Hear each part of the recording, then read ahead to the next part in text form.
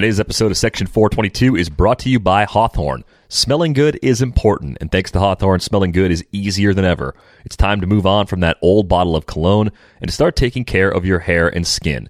Take a quick 2-minute quiz, and Hawthorne will tell you the products that are best for you, including 2 colognes, one for work and one for play, along with a full complement of shampoo, conditioner, body wash, deodorant, and lotions that smell great and are free of sulfate, silicone, and aluminum. All of Hawthorne's products are cruelty-free as well. You can even take the quiz for someone else to find the perfect Father's Day gift for dad. Hawthorne is totally risk-free with free shipping and free returns. Check out Hawthorne at hawthorne.co. That's Hawthorne with the E and .co, not .com, hawthorne.co, and use my promo code ATHLETIC to get 10% off your first purchase. That's hawthorne.co, and use my promo code ATHLETIC to get 10% off your first purchase. Hawthorne.co.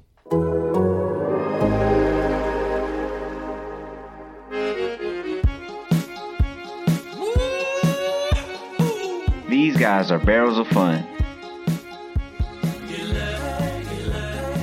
This is Section 422. On the Athletic.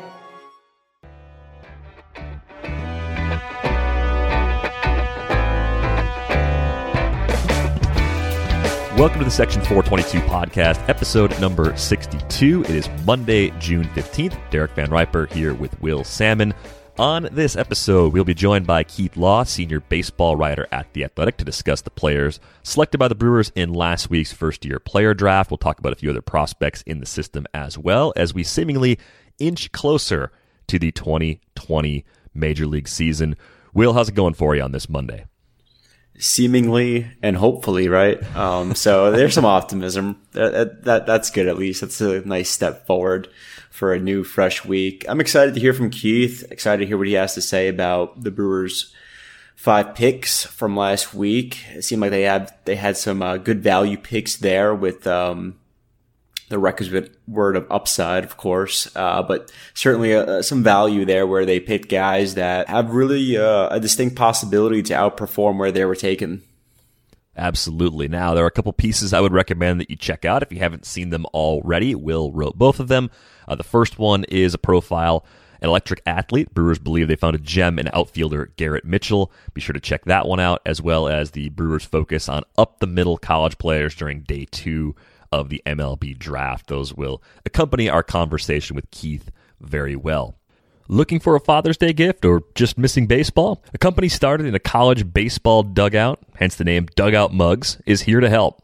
Dugout Mugs are barrels of a baseball bat that have been turned into a 12-ounce mug, and they're licensed by MLB. So you can get your favorite team, I'm going to assume it's the Brewers, engraved onto a birchwood baseball bat barrel mug. Perfect for the big game, to put on display, or to be the life of the party. It's a unique gift for any baseball fan. Go to dugoutmugs.com/theathletic and use promo code MLB30 for 30% off your first purchase. That's dugoutmugs.com/theathletic and code MLB30. Fill that baseball void with your very own Dugout Mug today. Now it is our pleasure to be joined by Keith Law, senior baseball writer for The Athletic. Keith has been very busy around the MLB draft, having written team-by-team breakdowns of each team's selections. And if you're looking for ideas for a Father's Day gift, Keith has actually written a couple of books about baseball as well. The first was Smart Baseball, the story behind the old stats that are ruining the game, the new ones that are running it, and the right way to think about baseball. And more recently, he wrote The Inside Game, Bad Calls, Strange Moves, and What Baseball Behavior Teaches Us About Ourselves. Both of those books are available anywhere fine books are sold, including bookshop.org. Keith, thanks for joining us today. My pleasure. So let's start things off with the Brewers' first-round pick last week. What led Garrett Mitchell to actually being available at 20 overall as a player who was fairly often ranked as a top 10 player in this draft class? So I think there are multiple reasons why Mitchell might have slid to the 20th pick when he was, I think, 12th on my board. And even I wrote, I think he has top 10 overall kind of tools, even in this draft class. The biggest reason is that he has type 1 diabetes, and teams could not get comfortable with an everyday player dealing with that condition because we don't have comparables. We don't have examples of successful major league players who dealt with that condition and what it might imply for a player's ability to bounce back, to play every day. Teams don't love uncertainty. in the draft in general. They particularly didn't love uncertainty this year. This was an extremely conservative year, I would say, relative to other years, mostly because teams didn't get to scout players much at all this spring. I do think there are other reasons why Mitchell slid. I've personally said I'm not entirely comfortable with his swing or with how his hands work. I think he's big enough that he should get to at least 45 power, but he's not going to get there the way he swings right now, and he's just going to need some work. And the other thing is he doesn't play, for a guy who's really fast too, he doesn't play with a lot of energy. He doesn't seem like an enthusiastic player. I'm just speaking specifically on the field. And I know that some scouts like to use that as a sort of proxy for how hard is he going to work, or does he really enjoy playing the game? I don't know that. I don't think we can really say that, but I can say, having seen him play a couple of times, even going back to high school, he doesn't play like his hair's on fire, for example. It's not the type of energy you'd expect to see from a player who is this fast and this athletic. I'm not saying I wouldn't take him. I mean, again, I ranked him higher than he was actually taken, but these are things I've specifically heard from teams as I was talking about Mitchell leading up to the draft. That's interesting, Keith. I had heard from a couple of people who said he has the potential to be sort of a top 5 guy if he ever does develop that sort of power. So I guess the way the Brewers have explained it is they've seen it in batting practice, and I don't know how you could kind of relate that to the game and add to, I guess, the description of him. But some people have said that he would be that top 5 guy if he could sort of tap into that power. Is it a question of like the swing? I mean, I heard somebody say that it's like the lower half of his swing that needs some refining. Is it that, or is there other parts of it as well? It's his hands. I mean, this all starts with his hands, the way his hands work, the length, the time it's going to take for him to get his hands to the zone. Yeah, and what that's going to imply also, I think, for recognition and ability to hit off speed stuff. I don't think it's unworkable. I mean, most guys who are really good athletes, you can do something with their swings at least. And his swing is not so bad that he hasn't hit. He's performed reasonably well. It's just he should be better. I would also say as well, this is about reworking his swing so that he makes more contact. Thinking if he gets to more contact, he's strong enough that he'll get to enough power. I don't think he's ever going to be a 20-homer guy. But the way he runs, I don't think he needs to ever be a 20-homer guy. This guy's just got to put the ball in play with higher quality contact. And good things will happen. When you're that fast, you're going to get some extra bases. More of those balls that fall into play are going to end up becoming hits. And I think if he does that, he's got a chance to be someone who maybe hits at the top of the order. And we didn't even talk about it. It's a plus defender in center with a 55 or better arm. He's got a lot of ways to add value. It's just for him to get to his potential, he's going to need some work on the swing. And I think the Brewers can do that. I think lots of teams can do that now, as long as the kid is willing. I think he's got that not just everyday upside, but above average to star level upside. Yeah, I think that's what you're looking for in that spot. At least you have that safe floor thanks in large part to that defense, but you have the potential for a lot more if you can fix the swing. Scouts and draft analysts seem a little bit divided on Freddie Zamora, who the Brewers took in the second round. He's a shortstop out of the University of Miami. Do you think he stays at shortstop in the long run, and just how much do you think he's going to hit as he advances against higher level pitching? He's definitely going to stay in the middle infield. I think it's more likely that he moves to second base. His hands are fine. His actions are good. His arm is kind of fringe average to average, maybe somewhere in that 45 to 55 range. You're generally looking for a little more arm at short. Also, he just would need to be reliable, more consistent on the routine play at shortstop than he's ever shown himself to be. He can hit. He can put the ball in play. He's not going to have any power, but that's fine. If you play in the middle infield, but you hit for a high average, you can get away with not having power. But the number one thing that people say about Zamora, he was suspended for disciplinary reasons at the start of the season. This apparently isn't the first problem that Zamora has had with behavior questions. Was generally referred to as somebody who's not shown particularly good makeup in baseball terms. And I think that really hurt him, combined with the fact that he didn't play.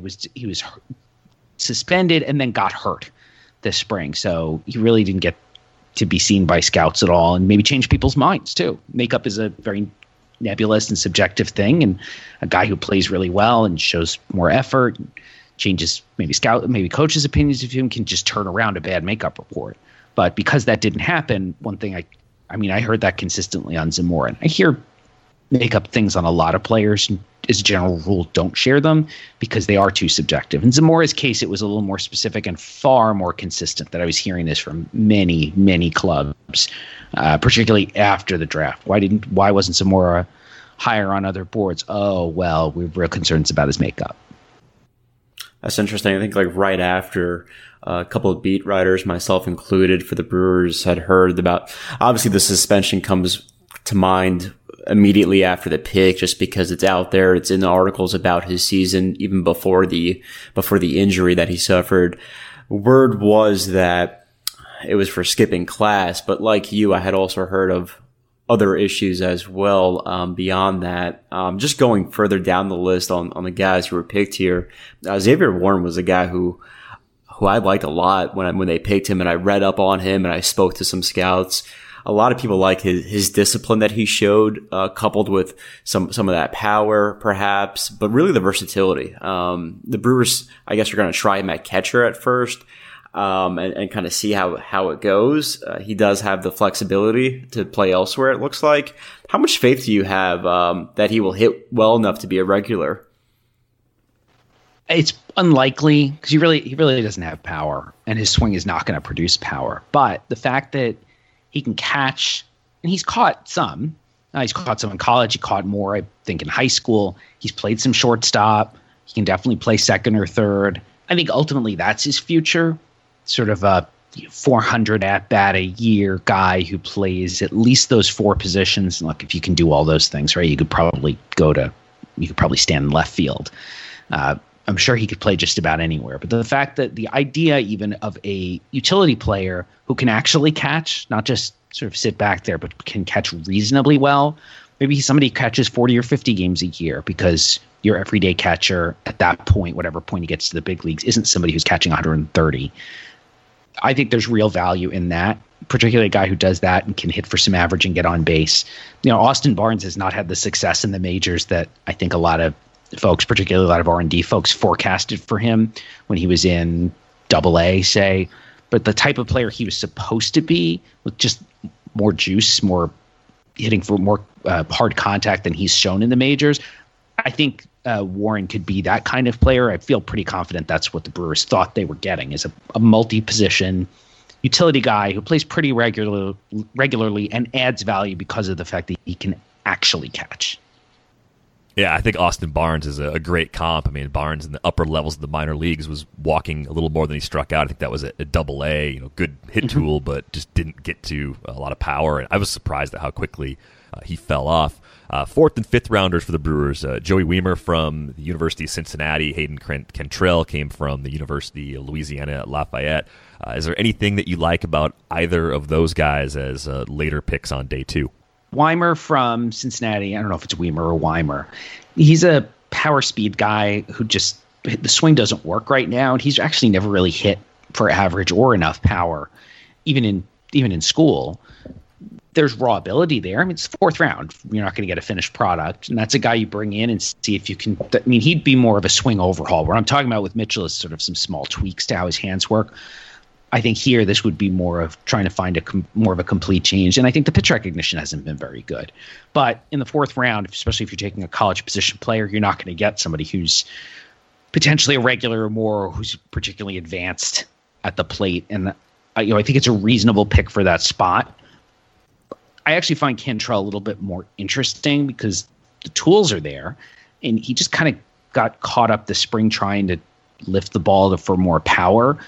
That's probably not really his game. He's a plus runner. He's got bat speed. He's actually really hit well in the past, including on Cape Cod last summer, which to me is a really good indicator, especially this year where we didn't have a spring.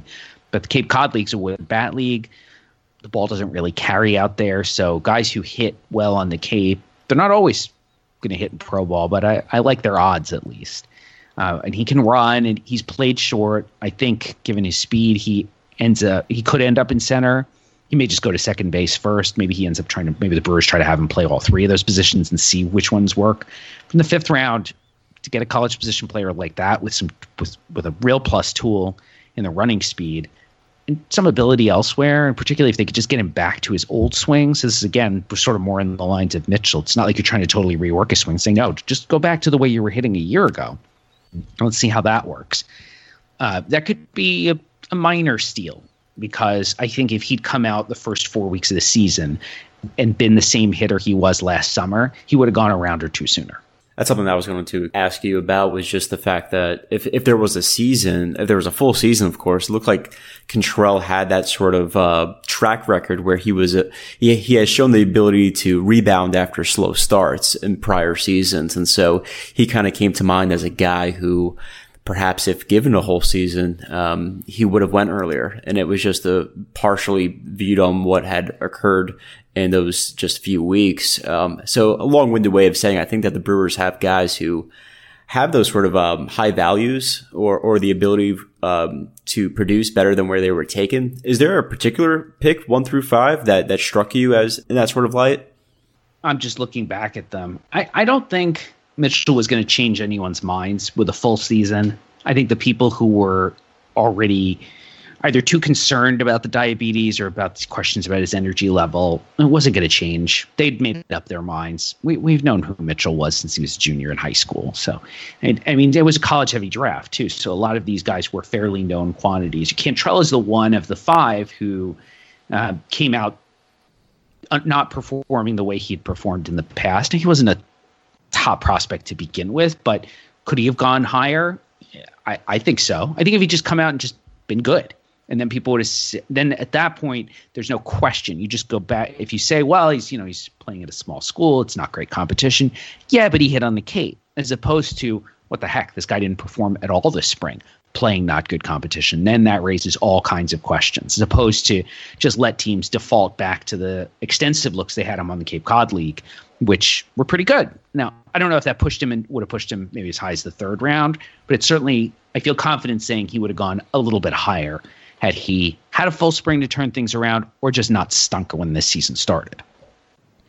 This is, in many eyes, the worst farm system in the league. At least it was prior to this draft class, and maybe it'll take some time for this draft class to even impact that ranking. But a big part of it, graduations and trades in recent years have really thinned out this system.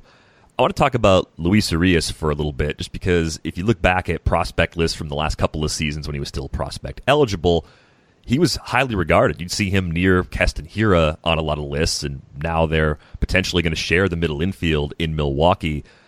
As you look at Urias and you see a guy whose hit tool was so advanced at such a young age, and you see some power last year in very unusual circumstances, we'll call them, AAA El Paso and the rabbit ball at AAA, kind of driving that power a little bit. Do you believe that Urias can put it all together and deliver on some of the potential that we saw in him just a couple years ago? I'm still in. I do think El Paso especially was the worst thing that could have happened to him, because it seems like he got into some pretty bad habits there and started to try to hit for power that he just doesn't have. He needs to be a contact hitter. And his original swing, certainly when I first saw him as a prospect, his swing was short and direct and had just a little bit of loft. So you'd see some extra base power. But I think when I originally wrote about him, maybe 3 years ago, at least 2 years ago, I think I said he was maybe a 10 to 12 homer guy at his peak. That's probably it. And he shouldn't be trying to hit for power. And it really seemed like going to El Paso, the PCL was using the Happy Fun Ball last year anyway. El Paso is also generally a good place to hit. It was the first time it had a AA team. It's been since it got a AAA team back a couple of years ago. And he decided he was a power hitter. And you could see some changes to the swing too, which didn't help. But it's like I was talking about with Cantrell too. You just go to that player and say, no, hit the way you hit a year ago, 2 years ago. We want you to go back to being that player, and then you'll play. I mean, major league teams have the easiest carrot to hold in front of players, because they can say, look, we've got a job for you. We have playing time for you. You want to play in the big leagues? You need to do this. You need to go back to hitting the way that you used to hit. I also think he really needs to play second base. He played some shortstop for San Diego, and he's not bad there, but he will always want a better defender there. Whereas at second base, I think he's got a chance to be plus and at least should be an above average defender. So it's a high contact hitter who's got some on base skills. Will hit the ball hard enough that he'll be able to hold up the batting average, but not hit for a ton of power, and should give you above average defense at second base. That sounds like a pretty good regular. Yeah, it does kind of lead to this interesting follow-up question. You look at Keston Hiura and what he accomplished as a hitter last year. Clearly, he's not a good defender, at least not yet, at second base. And as you've watched Hiura, do you see him possibly fitting in at a different position down the road? Could he play a capable left field? I know coming out of the draft, he had an arm injury, and that was a major concern for a lot of teams. But does Keston Hiura have another defensive position he can reasonably play to get out of the middle infield and open up a spot for a more capable defender? We don't know, right? He DH'd his junior year at, I think it was Irvine, right? Where he played in college. He supposedly was going to need Tommy John surgery. That was the rumor all spring. So you can take this guy and he can really hit, but he's going to need Tommy John, and then he's going to be out for a while, and you don't know what the arm's going to look like when he comes back. Well, he never did, which is good. But not only is the arm not good, he's just not a very good defender. And I do think he needs another position. The problem is, where do you go from there? It's left field or first base, the only two positions on the diamond that don't really ask a lot of your arm. You can be a decent left fielder without much of an arm. I mean, Coco Crisp had a really good career as a defensive outfielder, and he had a terrible throwing arm. So maybe Hiura could do that, but we don't know. And I don't know that he's mobile or agile enough to cover a lot of ground in left field. But you hate to, even setting aside the fact that the Brewers have other options, you hate to move a player like this to first base. So they're in a little bit of a quandary in that the guy's too good of a hitter to not play somewhere every day. He's an everyday player with the bat, but he just doesn't really have a clear spot to play. The one catch, I guess, the one positive thing is that we're going to have a DH in the NL pretty soon. Most folks I talked to just this winter, as I was talking about prospects to various player development guys, they all seem to think it was coming by 2022, if not sooner. And I'm in favor of that anyway. But Hiura is one of the players who'd most benefit. You just say, fine, just go DH. Just go hit every day. Maybe he even hits better if he's never worrying about trying to figure out his defense. But they could use a better defender at second base. The Brewers haven't been overly focused on defense anyway, but now that they have guys in the system who could go to that position and provide a defensive improvement, as long as they have a spot for Hiura to play every day, I think they'd be a better club with someone else there. One last question for you, Keith. We're recording this Monday morning, June 15th, and we could get a lot more information by the end of today about what the 2020 season might look like. But what have you heard about how player development is going to be done with minor leaguers in 2020? I know at one point there was the rumored 30-man MLB roster, 20-man taxi squad, and I'm kind of thinking about guys like Bryce Terang, and maybe Ethan Small falls into this camp as well. Like, how do you develop players like that who really aren't major league ready players, but they need to get reps somewhere when there's probably no minor league baseball this year?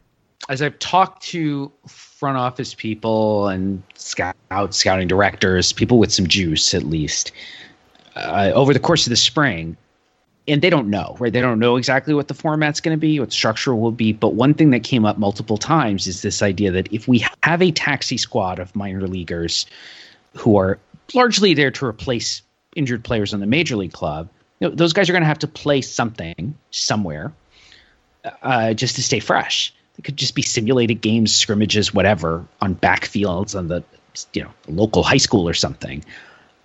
Why wouldn't you bring your top prospects, even if they're not ready for the majors, just so they're getting some kind of game action? Even if that's a 19-year-old you just took in the draft a year ago, why wouldn't you bring that kid so he can play? Nobody cares if he doesn't perform, right? He's just still getting repetitions where most players are staying home. And so I think you're going to see that. Now, I don't know what the number is. It'd be fascinating to be part of that front office discussion. How many of those guys do you bring? And how young is too young to bring over? Do you bring a 18-year-old who's just come from the Dominican Republic, but who was a $2 million guy? Is it too soon to bring him along?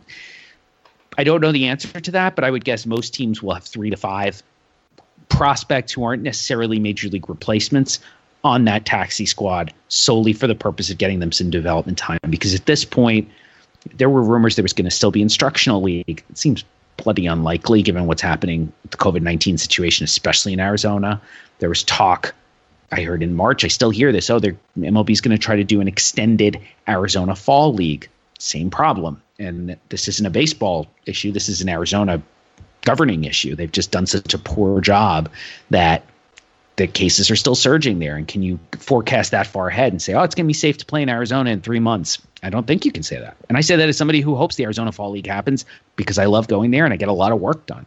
But right now, I'm certainly a pessimist on that. And so these taxi squad games, whatever they look like, may be the best opportunity for prospects to actually get playing time in and not have a lost year in 2020.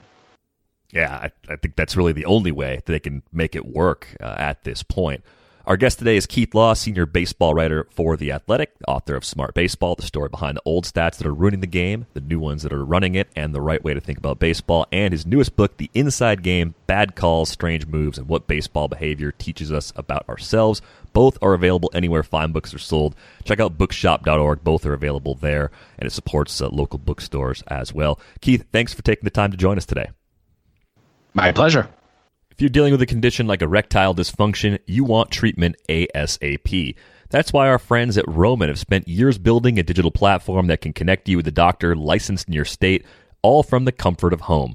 Roman makes it convenient to get the treatment you need on your schedule. Just grab your phone or computer, complete a free online visit, and you'll hear back from a U.S. licensed physician within 24 hours. And if the doctor decides that treatment is right for you, Roman's Pharmacy can ship your medication to you with free 2-day shipping. You also get free unlimited follow-ups with your doctor anytime you have questions or want to adjust your treatment plan. With Roman, there are no commitments and you can cancel anytime. So if you're struggling with ED, go to GetRoman.com/brewers for a free online visit and free 2-day shipping. That's GetRoman.com/brewers for a free online visit and free 2-day shipping. All right, Will, so one of the things that Keith touched on with that last question was the possibility of bringing a select number of prospects along to wherever a taxi squad might play. And I think the important thing is to sort of map out the distinction between who would be on the taxi squad and who would just be available at the complex, wherever that is, whether that's based out of Miller Park or based out of a place like Appleton. Which prospects would the Brewers include is probably the main question on most people's minds. I think if you're talking about taxi squad players, it's a lot of the veteran depth guys you and I have talked about on the show. Logan Morrison, Ryan Healy, Ronnie Rodriguez. Those are the position players you're going to have at the ready. If they're not already on an expanded roster, those are the guys that are most likely to be on the taxi squad. Whereas guys like Ethan Small and Bryce Terang, maybe even if you go a little further down, Antoine Kelly, who they drafted last year, I think those are the types of guys you'd see as the extra prospects that are around to continue their development.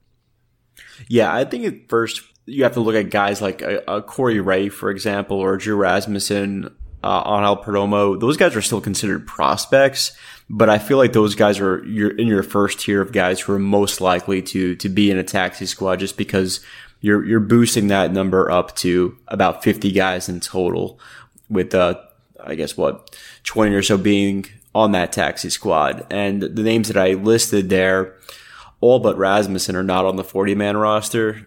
So you would just assume that guys who are on the 40-man have that first opportunity to join that taxi squad.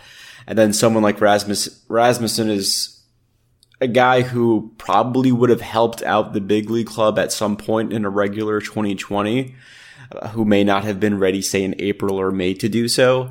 But for me, he's a guy who profiles as like that next option for you. So those are the first guys under the label of prospect that come to mind.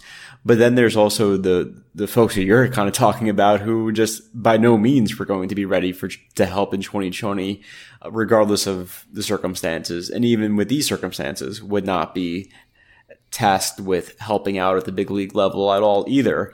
So it's kind of a different set of questioning of how many spots you want to devote to that sort of thing. And I think that what Keith said is plausible for a lot of teams, the 3 to 5 mark, and maybe less for the Brewers. I do know that they are not ruling that idea out. I mean, I asked David Stearns that exact question just a couple of weeks ago, is what would be the likelihood of devoting a couple of spots to that sort of situation where you have guys who you want them to continue to get the requisite work in at a high level. They're your top prospects, that sort of thing, but they just wouldn't have been ready to contribute. So you're basically spending a spot for developmental purposes.